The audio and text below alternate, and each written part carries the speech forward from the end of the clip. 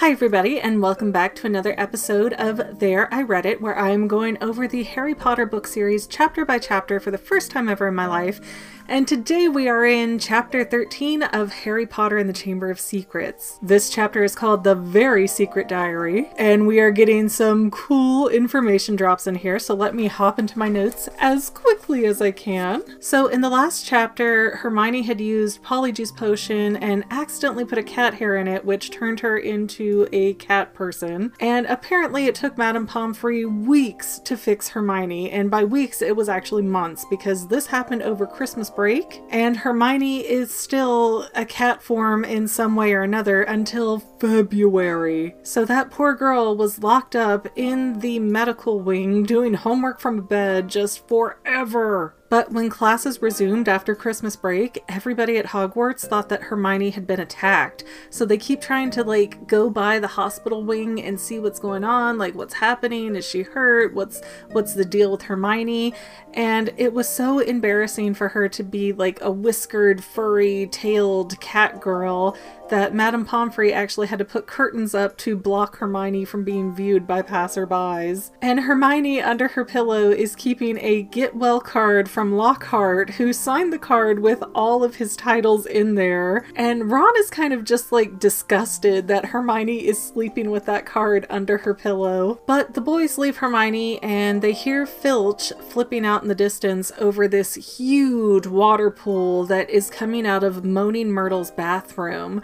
And when the boys go into the bathroom, even the candles have been put out because of this great wave of water that came through somewhere. And Myrtle is whining that somebody threw a book at her and that it just dropped straight through her body, which is obviously a strange direction to fall. Seems like it either came out of the pipes or it was hidden up in the ceiling somehow. But said book turns out to be a diary that Ron is completely afraid of. He gives all of these examples that he heard from his dad, oh, there's this one book where it burnt this person's eyes out, and there's this other book that you could never stop reading it once you started, so you'd have to do everything one-handed with your nose in the book for the rest of your life. So Ron doesn't want to touch that book at all because he is a wary scaredy cat.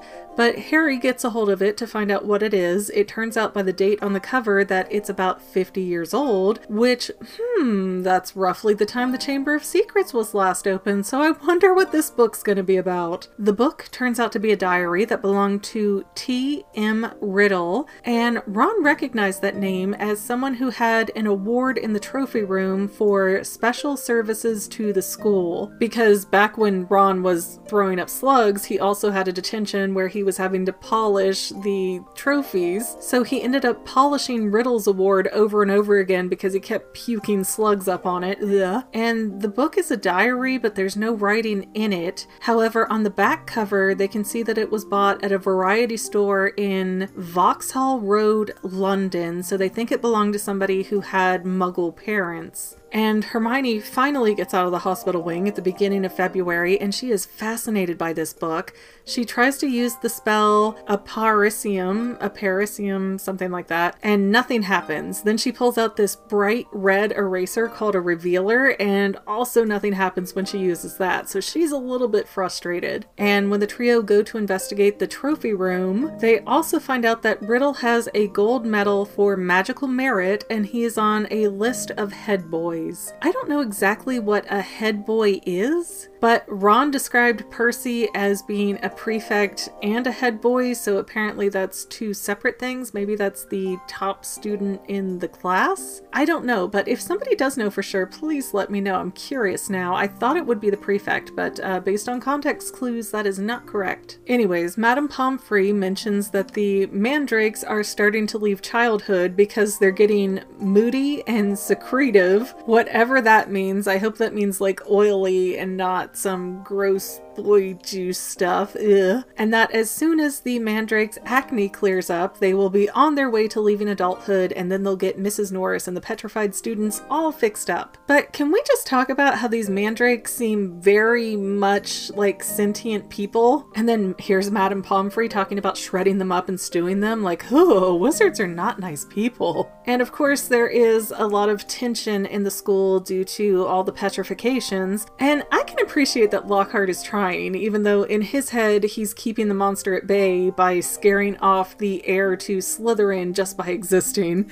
Like, the ego is still there, but I think his heart is in the right place. But Lockhart wants to boost morale by having a giant Valentine's Day celebration where he gets all of these dwarves dressed as cupids to deliver valentines to people. And one dwarf in particular is getting very aggressive to deliver Harry a singing valentine. And Malfoy says that Ginny's the one that sent it to Harry, but it's actually not confirmed if she did or not, even though she acted very embarrassed. So I kind of wonder if maybe she did. But it also seems a little bit too forward for Ginny. Anyways, page 238, if you are reading the original Scholastic soft cover books. The Valentine song goes, and it is quite horrible. His eyes are as green as fresh pickled toad. His hair is as dark as a blackboard. I wish he was mine, he's really divine, the hero who conquered the Dark Lord. So bad, right? I mean, that's so bad. Anyways, during all this scuffle, the dwarf trying to force this valentine on Harry rips his bag,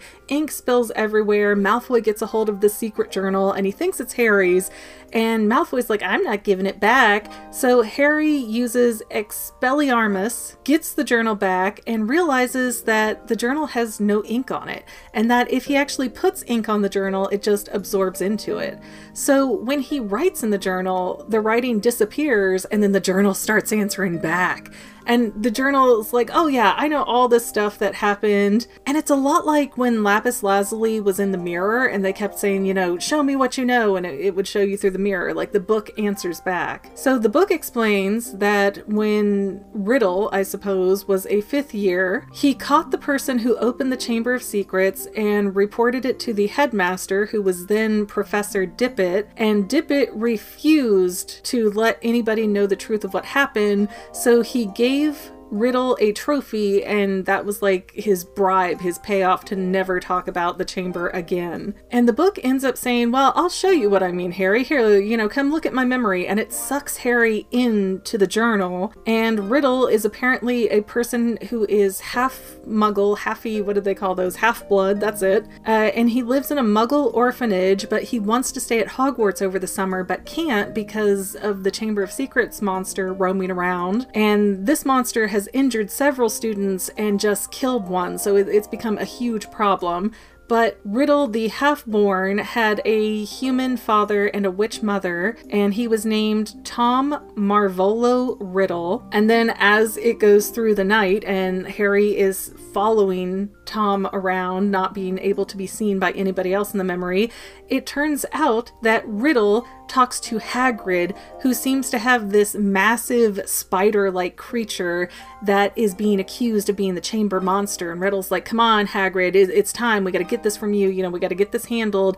And so that's how Hagrid got expelled from Hogwarts. And it was 50 years ago. I didn't realize Hagrid was that old. That would put him at almost 70. He's never struck me as that old. And of course, I mean, I have a feeling this is going to be another one of those Scooby-Doos where we're only seeing part of the story and it's going to be a twist. It's like, no, Hagrid really didn't do anything wrong. Because, at least with my hunch so far, the monster for the Slytherin heir has got to be a snake, whereas Hagrid seems to be in possession of some weird spider monster. Not that that monster is maybe any better, but Hagrid's like, no, he wouldn't hurt anybody, he wouldn't. And I tend to believe Hagrid, he tends to have fairly good sense about animals and how they work. But who knows, I guess we'll see in the next chapter. Overall though, I am really curious about this journal and how it works and if it's enchanted or what its deal is. I don't think it was a wise idea for Harry to go into its memory alone though. I think he should have waited for Ron or Hermione or somebody to go with him. Otherwise, if he didn't get back out, he would have just disappeared. Nobody would know what became of him. I don't see Ron or Hermione being brave enough to, you know, bring that journal forward at any point, even if Harry goes missing,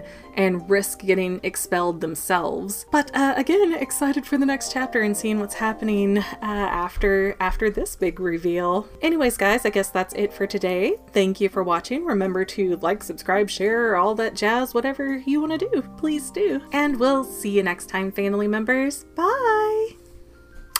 Well, family members, we're almost done, but I want to invite you to hang out with me in some other places. I'm on Twitter and Instagram as my own personal self, and I have a Facebook page too, but I mostly just post photos over there. And sometimes people say, "Hey McGann, I want to mail you something. How do I do that?" Easy. Just click the About tab on my channel page, and my most current P.O. Box info will be right there. I also run another channel, The Fanily. It's really a hodgepodge channel where we might post anything. Oh yeah, and I also sell shirts and stickers and stuff with the Fanily and the Fangirl logos. If that is your cup of tea, I have a link in every description of every video. Finally, if you want to help out the Fangirl channel and make sure I'm putting out video essays for years to come, the best way you can help is by subscribing and watching more of my videos, whether they're new, old, whatever. Maybe even share one or two on social media, help spread the word. People who watch to the end of videos like you helps to tell the site, hey, this is a good video, we should recommend it to other people. So if you made it this far, leave me a comment of something like, hey, I made it to the end. Love ya.